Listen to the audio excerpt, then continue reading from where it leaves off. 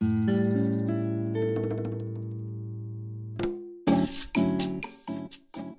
everyone, and welcome back to A Book Nerd and the Bible. My name is Sam, and each week I compare some of my favorite books to biblical stories to see what we can learn about both. In our show's inaugural season, we are focusing on Jesus before he starts his ministry and the origin stories of some of my favorite characters. Today is the second episode of our three-part series focusing on female characters written by female authors. As I shared in our last episode, men, for whatever reason, do not typically read books by women. Men only comprise 19% of the readership for the 10 best-selling female authors of all time. And that is frankly an embarrassing statistic. So I am pushing myself, and hopefully other men, to read more books by women to overcome this stigma. Reading books by people who don't share your identity or worldview builds empathy, gives understanding, and fantastic female authors who write great stories do not deserve to be written off as unimportant or uninspiring to a male readership. The book we will be looking at today is A Tree Grows in Brooklyn by Betty Smith. The novel follows a young girl named Francie Nolan as she grows up in a rough neighborhood in Brooklyn, right outside of New York City. The book is a wonderful coming-of-age story that shows the resiliency of immigrant families during the early 20th century, and many of Francie's experiences in the book are based on the author Betty Smith's own life. A Tree Grows in Brooklyn was published in 1943, and it was one of the most popular Armed Services Edition books supplied to soldiers during World War II. A 1945 movie adaptation won 2 Academy Awards, and a popular Broadway musical adaptation debuted in the 1950s. The book is now regarded as one of the books of the 20th century by the New York Public Library, and a PBS Great American Read Top 100 pick, where it finished number 13 in America's Most Beloved Books.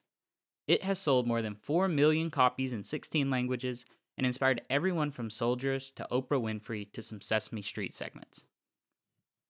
We are going to be comparing one of the book's early chapters where Francie visits her local library to a scene in the Gospel of Luke chapter 2 where Mary and Joseph, after being unable to find Jesus on a trip home to Galilee from Jerusalem, finally locate their son in the temple speaking with the teachers in the temple courts. This story is the last information we have about Jesus before we see him start his ministry at age 30, and it is memorable as the only story we receive about the childhood of Christ other than his birth. I think these stories will help us understand how books, knowledge, and childhood all mix together, and I am excited to see how Francie's experience can shape the way we see this often overlooked story of a young Jesus in a new way. It is time for our obligatory warning of the week.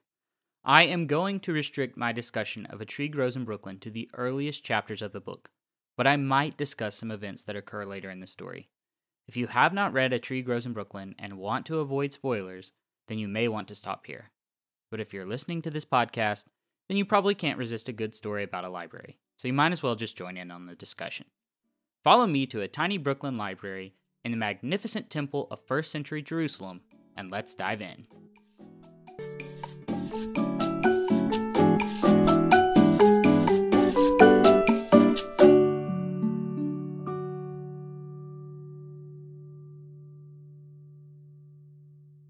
Our biblical story today is one of the trickier ones we have talked about so far to properly place into historical context. This story describes Jesus' parents, Mary and Joseph, losing their son as they return home from a major Jewish holiday in Jerusalem, and how they find him in the temple courts talking with some teachers. The story comes from the Gospel of Luke, chapter 2, verses 41 through 52. We have discussed the Gospel of Luke several times on this podcast, so I won't do an extensive background on it. But I do want to reiterate a few points about when this gospel was written and its targeted audience before we start the story today. The Gospel of Luke was written around 50 years after Jesus' ministry, and the author is typically believed to be a physician named Luke, who traveled the Mediterranean world with another New Testament author, Paul. The Gospel of Luke was written in conjunction with the book of Acts, and is one of the earliest attempts to write a history of the early days of Christianity. Luke tells the story of Jesus' ministry, and the book of Acts details how the first Christians spread their faith. Although it is a history, the author of Luke likely did not intend for every detail of the book to be taken literally, but rather, a reader would be expected to understand the themes of Christianity through the stories. Luke's audience appears to be a church made up of primarily Gentiles, or non-Jewish, converts to Christianity. This means Luke is often trying to write stories that involve culturally Jewish events inside of a divine man writing format that would have been familiar to an audience in the Greco-Roman world. As I read the story, think about what parts of the story are explaining important Jewish events and which parts make Jesus seem more like a figure from Roman and Greek history, like Plato or Hercules. Okay, from the Gospel of Luke, chapter 2, verses 41 through 52. Every year, Jesus' parents went to Jerusalem for the festival of the Passover. When he was 12 years old, they went up to the festival according to the custom. After the festival was over, while his parents were returning home, the boy Jesus stayed behind in Jerusalem, but they were unaware of it. Thinking he was in their company, they traveled on for a day. Then they began looking for him among their relatives and friends. When they did not find him, they went back to Jerusalem to look for him. After 3 days, they found him in the temple courts, sitting among the teachers, listening to them and asking questions. Everyone who heard him was amazed at his understanding and his answers. When his parents saw him, they were astonished. His mother said to him, "Son, why have you treated us like this? Your father and I have been anxiously searching for you." "Why were you searching for me?" he asked. "Didn't you know I had to be in my father's house?" But they did not understand what he was saying to them. Then he went down to Nazareth with them and was obedient to them. But his mother treasured all these things in her heart. And Jesus grew in wisdom and stature and in favor with God and man. This story can be pretty confusing at first, and it can also seem to paint either the young Jesus as a trickster or his parents as a little negligent. It has quite a Home Alone feel to it for all the Christmas movie lovers out there. But if we look into the context and the setting of the story, I think it can help us piece together what the author of Luke is trying to say. An important aspect of this story is its setting in the temple at Jerusalem. Today, synagogues are found in most major and many smaller cities around the world. This would not have been the case in Jesus' day, however. The only temple that existed at that time was in Jerusalem, and Jewish followers around the world would make pilgrimages to Jerusalem to worship.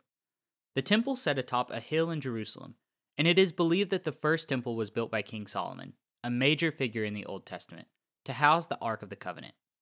The Babylonians would destroy this temple in 587 BC, and the Ark of the Covenant was lost to history. But when the Persians conquered Babylon, the peoples of Judea were permitted to rebuild a rather modest temple where they maintained many of the rituals seen in the Old Testament. This temple was largely respected by foreign rulers, although some instances did occur, including the event that is celebrated at Hanukkah, but the temple lacked the grandeur of its original design. When an old friend of this podcast came to power in Judea, however, he was determined to rebuild the temple to reflect his strength. Herod the Great introduced a major building program in Israel, and he thought of the temple in Jerusalem as his major showpiece. This new temple was truly an architectural marvel, and the complex that held the temple was simply massive. A visitor would pass through ornate gates into a large rectangular courtyard known as the Court of the Gentiles. Herod built this to resemble the Roman Forum or the Agora in Athens, so you would see both Jewish and Gentile peoples conducting business, meeting with friends, or performing official duties. This lowest level of the complex also held the courts of law where Jesus is found today in our story. The temple itself rises in levels, and each level restricts who can enter the area, with the final level, the Holy of Holies, permitting only special priests to enter. The complex itself also houses a fortress where Roman soldiers stood guard, a banking center, and a marketplace. All this to say, the setting for a story today is a massive area that would be continually busy, particularly during the 3 main pilgrimage festivals of the Jewish faith: the Feast of Weeks, the Feast of Booths, and Passover. The first sentence tells us that Jesus' parents went every year to Jerusalem for the festival of Passover. Passover is still a major holiday in the Jewish faith today, and many of the most important moments in Jesus' life occurred during his pilgrimages to Jerusalem during this festival. It would have been an enormous celebration in the first century, where people from around the world gathered to celebrate. PBS describes it this way, quote, "The biggest holiday in Judaism that would bring in pilgrims from all over the known world is the holiday of Passover. It resonates historically with the liberation of the children of Israel from Egypt. So it has a tone of national liberation. There's a political aspect to the holiday, but also Jews everywhere, if they chose to, if they were pious, would put aside part of their income. It's sort of like the way Christmas clubs operate now. You'd put aside tithing money, and that money, or whatever it is from your property that you would put aside, was explicitly to be spent having a party in Jerusalem, and you would spend that savings when you went up to celebrate a pilgrimage holiday. Judaism in the first century maintained rigorous rules for entering the temple. Individuals needed to be in a place of spiritual and physical purity to enter the temple to celebrate Passover, so most families would journey to Jerusalem about a week beforehand to ensure they would meet the standards. This is likely where we encounter Mary, Joseph, and Jesus in this story, as they head to Jerusalem early for the Passover. People would travel in large family or local groups to these festivals to avoid bandits as well as make sure they could find each other amidst the chaos. A major reason for the author of Luke including this story is to show the faithfulness of Mary and Joseph, and the author is assuring the reader that Jesus has grown up in a family that observes all the necessary customs of their culture. The age of Jesus is another important point for this story. Naveen Saras, a Wisconsin minister with a PhD in Hebrew Bible and a Master of Divinity, explains it this way. Quote, Mary and Joseph, as faithful Jews, make sure to fulfill their duties as parents toward their son Jesus. When Jesus was 8 days old, Mary and Joseph went to the temple to name and to circumcise him. They also offered the Lord the appropriate offering. Now, they need to introduce Jesus to the Passover in Jerusalem. According to the Jewish tradition at that time, Joseph is obligated to teach Jesus the Torah. The rabbis agreed that a boy can start learning the Torah no later than puberty, which is about the age of 12. This is the explanation for why Jesus is in the temple, and why he is likely conversing with the Jewish teachers in the courts of law. Some sources I have seen believe Jesus is going through a rite of passage into manhood by standing for questioning about the amount of knowledge he has about his religion and culture, and the amazement people have is at his answers. This would subvert our image of him teaching older men into something more akin to a brilliant child giving answers beyond the expected level. His age also likely explains why he is left behind by Mary and Joseph, who may be trying to give the young Jesus, nearing the age of adulthood in that time period, some freedom on the return journey. As I mentioned at the beginning, this is a complex little story to break down because a lot is happening in just a few verses. Many scholars believe that this story is told in a specific way for Jesus to declare he is in his Father's house. Unique from the birth narrative we discussed last week, this is the first time Jesus expressly claims himself to be God's Son. The purpose of this story is, in my opinion, threefold. To show that Jesus had faithful parents, to show Jesus' unnatural intelligence in a tradition that would be familiar to a Greco-Roman audience, and to give Jesus space to claim his status of God's child. Turning our attention to our other story, the first chapter of A Tree Grows in Brooklyn introduces us to a young girl named Francie Nolan who lives in Williamsburg, Brooklyn in 1912. Most Americans will be familiar with Brooklyn, but for anyone who might live outside of the States, Brooklyn is a borough of New York City just across the East River from Manhattan. It has historically been a place where many immigrant families arriving in New York City have lived, and until recently, it had several neighborhoods with a pretty high poverty rate. The first chapter shows us what a typical summer Saturday afternoon in her neighborhood looks like to Francie. She takes the metal and paper collected over the week with her younger brother to a junk man for money. She gets groceries for her mother, she follows her brother in his small gang around town, and she eats a meal with her mother and brother. The chapter beautifully illustrates Francie's love of words and her community, but it also makes it clear that her tiny family is struggling. Francie's mother cleans for a living, and her father is a singing waiter who struggles with alcoholism. Although the reader is acutely aware of the economic issues, the beauty of Betty Smith's writing is that the hints about the socioeconomic status of the family are buried in the joys that Francie finds in her summer Saturdays. And there is one joy that outshines all the rest in Francie's life. Chapter 2, which we will focus on today, starts this way. Quote, "The library was a little old shabby place. Francie thought it was beautiful. The feeling she had about it was as good as the feeling she had about church." End quote. I'm sure more than a few of us can relate. The library is a special place in Francie's life, and we learn that she has a plan to read every book in the library. She is checking out and reading a book a day in alphabetical order, and she is currently stuck on the authors with the last name Brown. But today is Saturday, and on Saturday, she permits herself to read a book outside of her traditional alphabetical system. On Saturday, she asks the librarian for a recommendation, and the librarian recommends the same few books. The librarian never acknowledges or recognizes Francie, which is heartbreaking because Francie tells us, quote, "A smile would have meant a lot to Francie, and a friendly comment would have made her so happy. She loved the library and was anxious to worship the lady in charge. But the librarian had other things on her mind. She hated children anyhow." End quote. Rushing home with books in hand, Francie heads to her favorite reading spot, the fire escape outside her small apartment, hidden by a tree growing in the yard next to her building. She put a small rug on the fire escape and got the pillow from her bed and propped it against the bars. Once out there, she was living in a tree. No one upstairs, downstairs, or across the way could see her, but she could look out through the leaves and see everything. Betty Smith evocatively makes this small Brooklyn neighborhood come alive through the eyes of Francie Nolan, and you can truly feel the peace that surrounds these small moments when you read that Francie is, quote, "at peace with the world and happy as only a little girl could be with a fine book and a little bowl of candy." End quote. A Tree Grows in Brooklyn follows Francie until the age of 17. The book follows her through most of World War I, and Francie grows dramatically as a person in these few years. I won't go any further than this because I want to encourage anyone who has never read the book to pick it up, but I hope this small sneak peek will show you how eloquently this book is written. I will leave you with this last small quote from Francie. Sometimes she worried for fear a book would be lost in the library, and she'd never be able to read it again. She had once started copying books in a 2-cent notebook. She wanted to own a book so badly, and she had thought that copying would do it. But the penciled sheets did not look like or smell like the library book, so she had given up, consoling herself with the vow that when she grew up, she would work hard, save money, and buy every single book that she liked. End quote.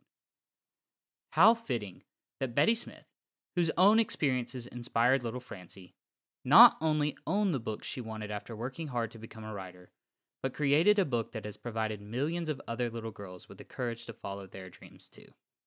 I think that is enough background for us to begin our discussion today. If there is anything I left out that you feel is important, then I am really sorry, and please feel free to reach out to me on Twitter or Anchor to let me know. Now, with that being said, let's head over to Jerusalem and Brooklyn, and let's dive in.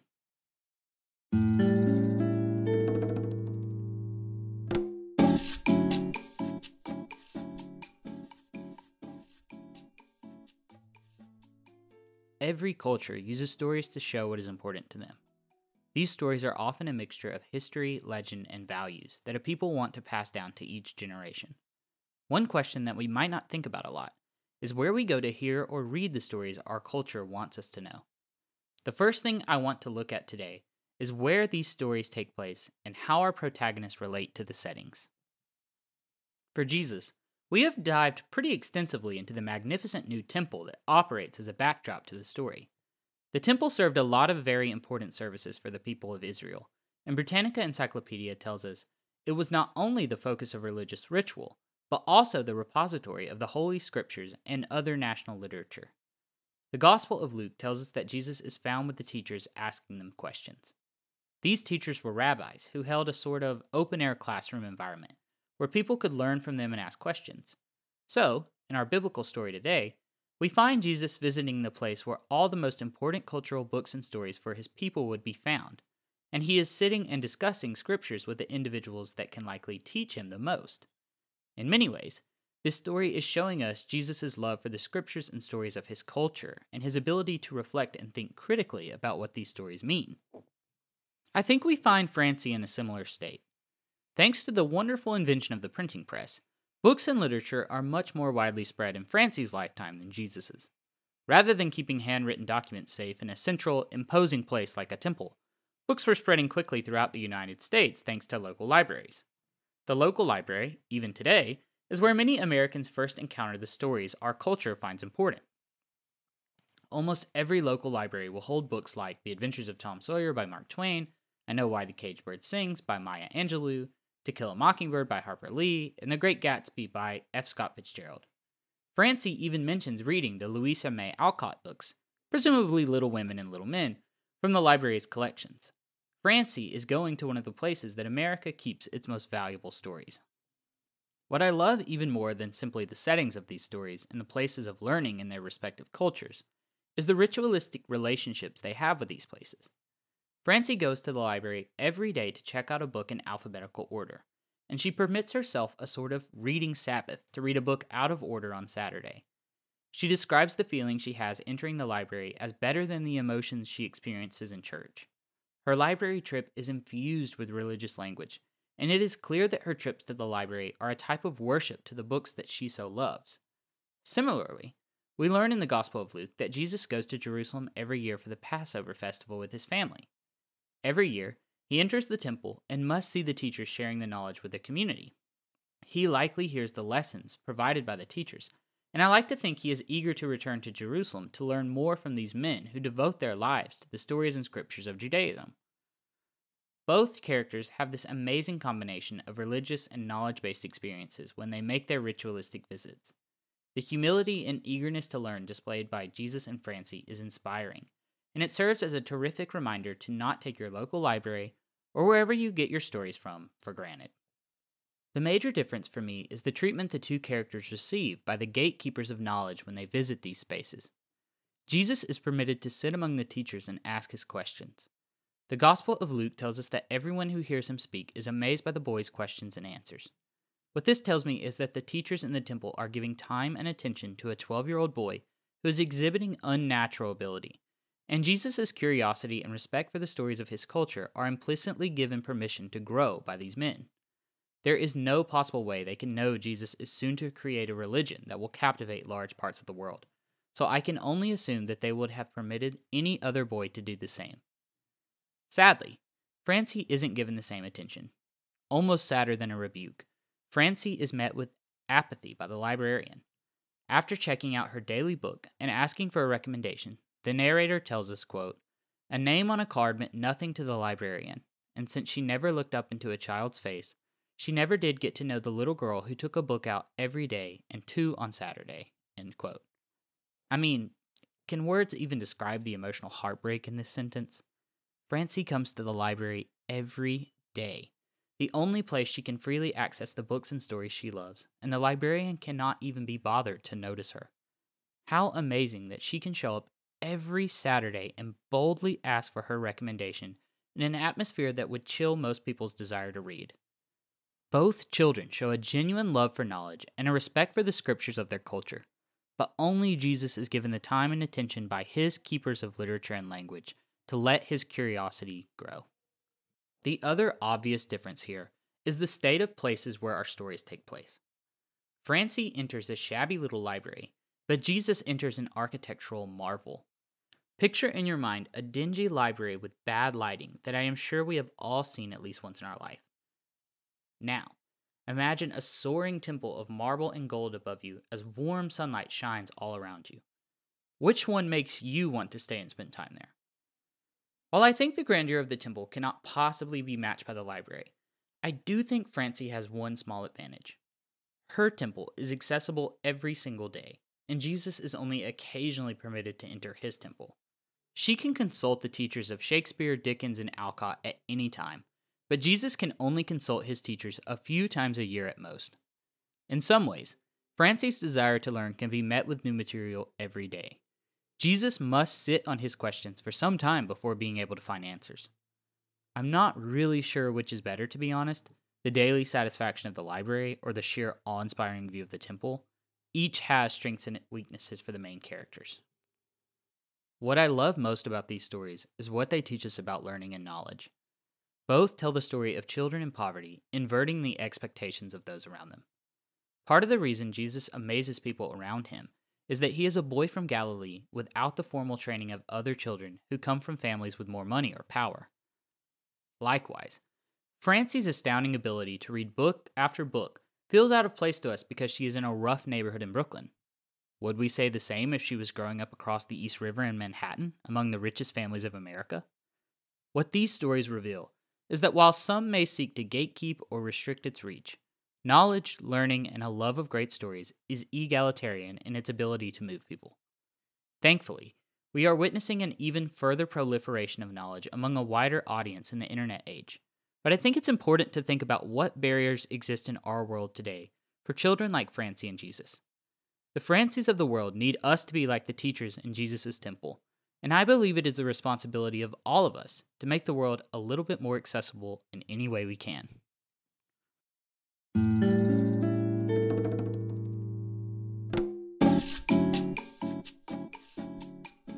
Parents can be a complicated topic. Every person has a different relationship with their parents, and sometimes those relationships can change multiple times within even a single day. I think the parental relationships for Francie and Jesus are lurking in the background of both of these stories, and it can be really easy to overlook their importance for both of them. Let's take a closer look at Mary and Joseph and the Nolans to see how they influence our protagonist. Mary and Joseph are a bit more conspicuous in Jesus' tale because in some ways their apparent negligence is the frame for the story. They bring Jesus to Jerusalem, and they leave him behind. What's worse is they don't make the discovery for 3 days. I mentioned in the historical background that the author of the Gospel of Luke is probably using this story to allow Jesus to pronounce himself the Son of God, but the story is still a little funny. It's the original Home Alone, honestly.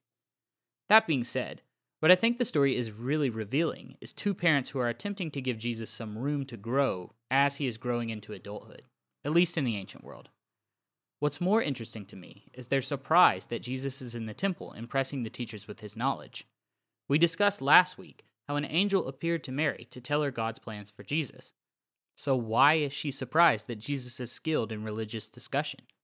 I think the one answer is that she sees her son on a day-to-day basis, and it can be difficult to realize the intelligence of your child when you are busy raising a family and trying to survive in Galilee. Still, her sense of anger is palpable when she confronts the newly found Jesus with the question of, "Son, why have you treated us like this?" Jesus' obedient response is likely a hint that they have a tight relationship, and his failure to return home with his parents is more a result of his excitement at discussions in the temple rather than teenage rebellion. For Francie, her parents are a bit more in the background in this scene. As I mentioned in the historical context and background, Francie's mother, Katie, is some sort of professional cleaning woman, and her father, Johnny, is a singing waiter. What I love about the description of Francie's parents is that they help us to see the two parts of Francie. Katie represents the entrepreneurial and persistent Francie, who overcomes all obstacles in her path. And Johnny represents the artistic Francie, who enjoys books and the language all around her. What is immediately clear in the first 2 chapters of the book, however, is the sheer amount of time that Francie spends alone. Like Jesus, her experience at the library is by herself. She is navigating the knowledge center of her community without her parents. Also, like Jesus, it doesn't readily appear at the beginning of the book that either Katie or Johnny recognizes the talents of their daughter. Like Mary, Katie is a busy woman trying to raise 2 children and control her alcoholic husband. She sees Francie every day, and it can be tough to truly see how different your child is when you are continuously cooking, cleaning, or helping your family. I think it can be easy to think that the parents of Francie and Jesus don't provide the necessary attention to their children. Obviously, Jesus is left behind in a massive city for 3 days without Mary and Joseph knowing. For Francie, we have scenes where Francie is selling scrap to a man who appears to enjoy the attention of young women in a creepy way. Francie's brother is routinely picking fights in the street, and Francie frequents the store of a candy salesman who has lured girls into his back room. These are not minor things to overlook, but I think to take a critical view of the parents of these stories is to miss the ways that they love their children. The love Mary and Joseph have for Jesus is evident in the first sentence of today's biblical story. Every year, Jesus' parents went to Jerusalem for the festival of the Passover. Mary and Joseph fulfill all the religious requirements of parents in Judaism, and then some for Jesus. Beyond even that, their journeys to Jerusalem cost money, so they are paying to include Jesus in these trips. And although they lose him, they march the 3 days back to Jerusalem, and Mary says they have been anxiously searching for him. It would be easy to overlook the love they show because of their admittedly big mistake, but the hints of the family's affection for one another abound in this story. The same is true for Francie.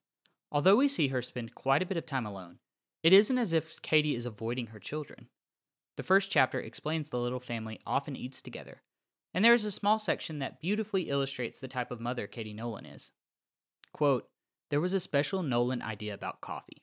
It was their one great luxury. Neely and Francie loved their coffee, but seldom drank it. Mama poured Francie's coffee and put the milk in it even though she knew the child wouldn't drink it." End quote. Katie's sisters often questioned Katie about why she bought a luxury item like coffee only to waste it on their children. Here is her reply. Quote, I think it's good that people like us can waste something once in a while and get the feeling of how it would be to have lots of money and not have to worry about scrounging. This queer point of view satisfied Mama and pleased Francie. It was one of the links between the ground down poor and the wasteful rich. The girl felt that even if she had less than anybody in Williamsburg, somehow she had more. She was richer because she had something to waste. End quote. The motherly love of Katie oozes off the page when you read this excerpt. She keenly understands what having to scrimp and save can do to a person over time, and she uses this little ceremony to allow the children some release from their poverty. It's moments like these that I truly believe give Francie the confidence to return to the library every day, even though she is ignored. Katie is building up her sense of worth and self. A casual glance at these stories can make it seem as if the parents of Jesus and Francie are absent and potentially neglectful. I don't think that is the case at all. What I see is two parents attempting to give space to their children as they grow older, and I even see some small attempts to let them live freely before the reality of their poverty sets in all too quickly. Both Francie and Jesus live in a time when child labor is exceedingly common, and they will both have jobs in potentially just a few years. Here, the children are learning to do things for themselves, but they don't have the responsibilities of their parents yet. They can follow their artistic and intellectual curiosities, and I see two sets of parents wanting them to experience these things before they join a workforce and economic situation that will beat them down. I think these stories can allow us the grace to see how sometimes love manifests itself with a space to let us find what we love. And I hope it allows us to see beyond the mistakes of the parents in these stories and understand the love that lies just below the surface.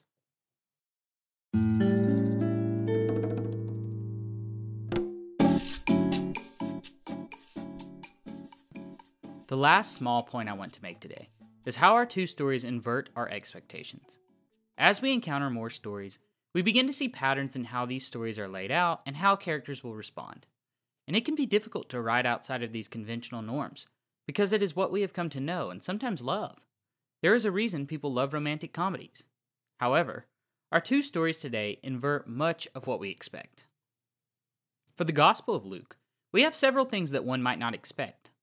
I think the first is the fact that Mary and Joseph leave Jesus behind. As a reader, you have just witnessed an angel tell Mary how special her child Jesus will be. And then, in the same chapter, you watch her leave that same child in Jerusalem. It completely goes against what a reader expects. Further, Mary and Joseph are surprised to find that their son is in the temple discussing religion with the teachers. Why? Again, Mary has been told that Jesus is the Son of God. Why would she not expect to find him in the temple? This is exactly Jesus' response. And even then, the scripture tells us that the couple was confused by Jesus' answer. The first two chapters of Luke give us an expectation that Mary and Joseph will understand the special purpose and nature of their son Jesus. But it appears that can be harder to remember in the context of day-to-day life. Before we pile on to Mary and Joseph, however, I think the young Jesus also subverts our expectation. Let's not forget that he, whether intentionally or not, did not join his family in the trip back to Nazareth. A reader would likely expect Jesus to be exceedingly obedient to his parents, because that is, after all, one of the major tenets of the Old Testament laws.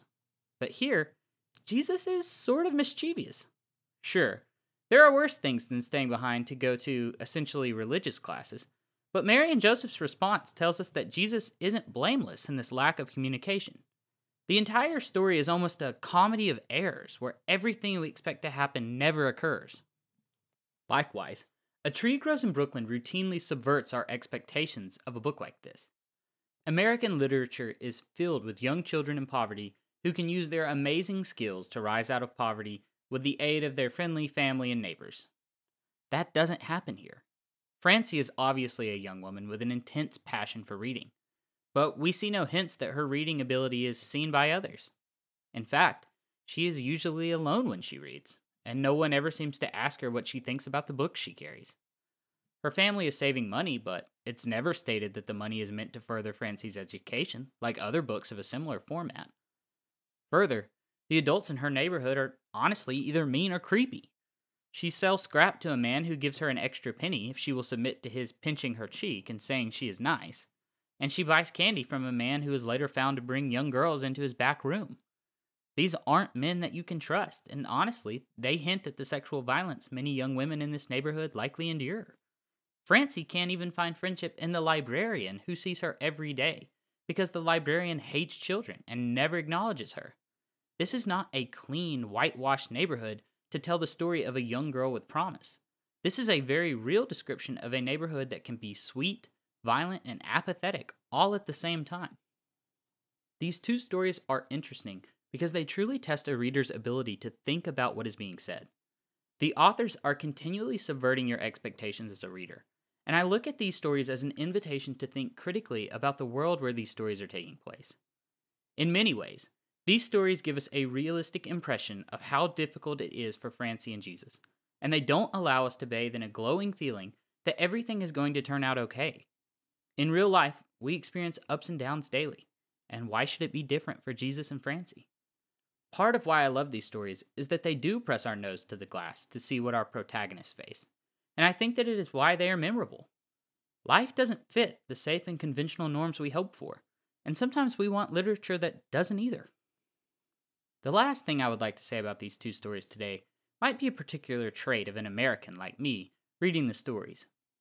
In both of our stories today, we see young people with talents who are seeking to learn more about the world around them, but they aren't doing it for any sense of economic or social gain. Francie loves the shabby library because she can find books there, and she isn't concerned about whether her reading skills can give her some sort of economic advantage. Similarly, Jesus is sitting with the teachers because he loves learning things about his religion and his culture. He isn't making money by asking these questions. Beyond even that, the parents in these stories show a love of their children that is not attached to the skills these children exhibit. Katie doesn't tell everyone how smart Francie is all the time, and Mary and Joseph are amazed at Jesus' religious thinking, so they probably aren't all aware of it beforehand. There is a distinct lack of entrepreneurialism attached to these stories, and I find that refreshing. I think these stories inspire me to love people like Mary and Katie Nolan, without thinking about what skills or talents they possess.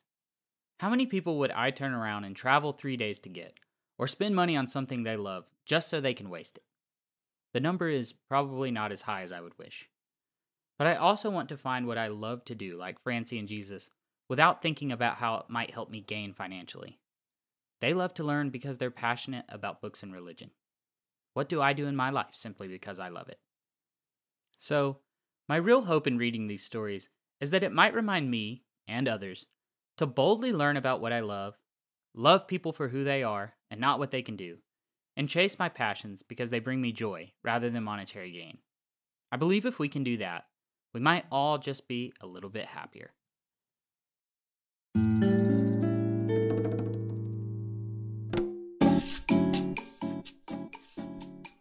That is all we have for this week's episode. I hope you enjoyed learning about Francie and Jesus, and I had a great time putting together today's show.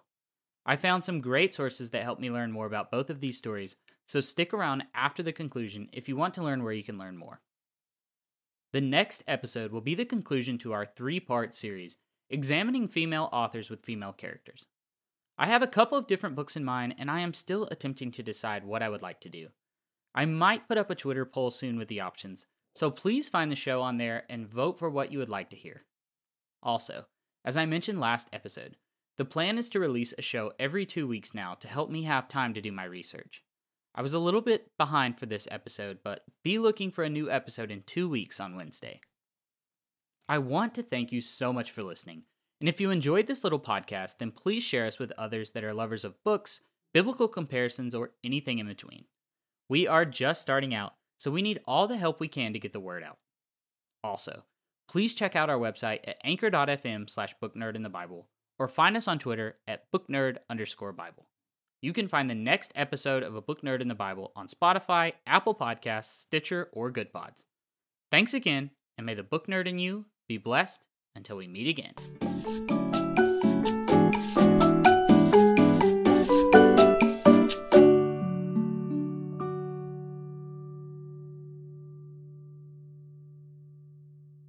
This week would have been impossible to write without some strong sources. I really hope you will check out some of these great pieces to learn more about the stories we looked at today. For more about A Tree Grows in Brooklyn, check out, obviously, A Tree Grows in Brooklyn by Betty Smith, which is currently being published by HarperCollins. A Tree Grows in Brooklyn, an online dissertation by Carol Siri Johnson. The Case for A Tree Grows in Brooklyn as the Great American Novel by Spencer Baum. Women's History Month, North Brooklyn's great feminist classic, A Tree Grows in Brooklyn by Jeff Cobb. And The Hungry Artist, rereading Betty Smith's A Tree Grows in Brooklyn by Joyce Zonana in the Hudson Review. For more about the finding of Jesus at the temple, from Luke 2, verses 41 through 52, read The Cultural World of the Bible, 4th edition, by Victor H. Matthews. Daily Life in the Time of Jesus, by Henry Daniel Rops. Rome and Jerusalem, The Clash of Ancient Civilizations, by Martin Goodman. Jerusalem, an Archaeological Biography, by Herschel Shanks. The Gospel According to Luke entry in Britannica Encyclopedia. The Temple of Jerusalem entry in Britannica Encyclopedia. A Portrait of Jesus' World, Temple Culture, from the PBS Frontline special called From Jesus to Christ. At the age of 12, the boy Jesus in the temple, Luke 2, 41 through 52, The Emperor Augustus and the Social Setting of the Third Gospel, by B.S. Billings. Herod the Great's Building Program, by Andrew Teasdale in the Brigham Young University Studies. Luke 2, 41 through 50, Foreshadowing of Jesus as a Teacher, by John J. Kilgallen in Biblica. Simply Irresistible, Augustus, Herod, and the Empire, by Byron R. McCain in the Journal of Biblical Literature. The Demise of the Temple as Culture Center in Luke Acts, an exploration of the rending of the Temple Veil, by Joel B. Green in Revue Biblique. The Temple at Jerusalem in Jesus' Day, by Clyde Weber Vital in the Biblical World. The entry for Luke 2:46 from Eliot's Commentary for English Readers. And commentaries on Luke 2:41 through 52 by Craig A. Satterley, Naveen Saras, O. Wesley Allen Jr., and Ronald J. Allen from the Working Preacher website run by Luther Seminary. I hope these sources will be useful for you as you learn more about today's stories. Thanks for listening, and I hope you will join us again in 2 weeks' time.